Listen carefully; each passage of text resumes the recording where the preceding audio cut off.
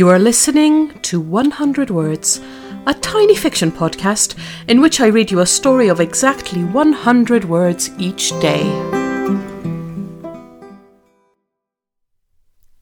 Episode 159. Surface. He knows his neighbours think it's funny that he's always sitting in his garden, come rain or shine. "Aren't you cold?" they shout out in winter, and he just laughs politely and shrugs.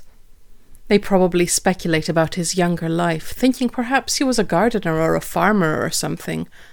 But he still wakes up at night, sweaty and claustrophobic, thinking he's in the submarine he spent his youth in, endless dark days rolling into endless dark nights, with no space to be alone. He sits in his garden to remind himself that now he's safe on the surface.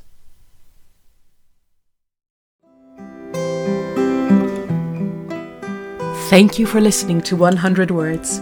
This podcast is written and produced by Marilisa Valtazanu. If you enjoyed today's story, why not share it with a friend? Don't forget to tune in tomorrow for another 100 Words. Goodbye.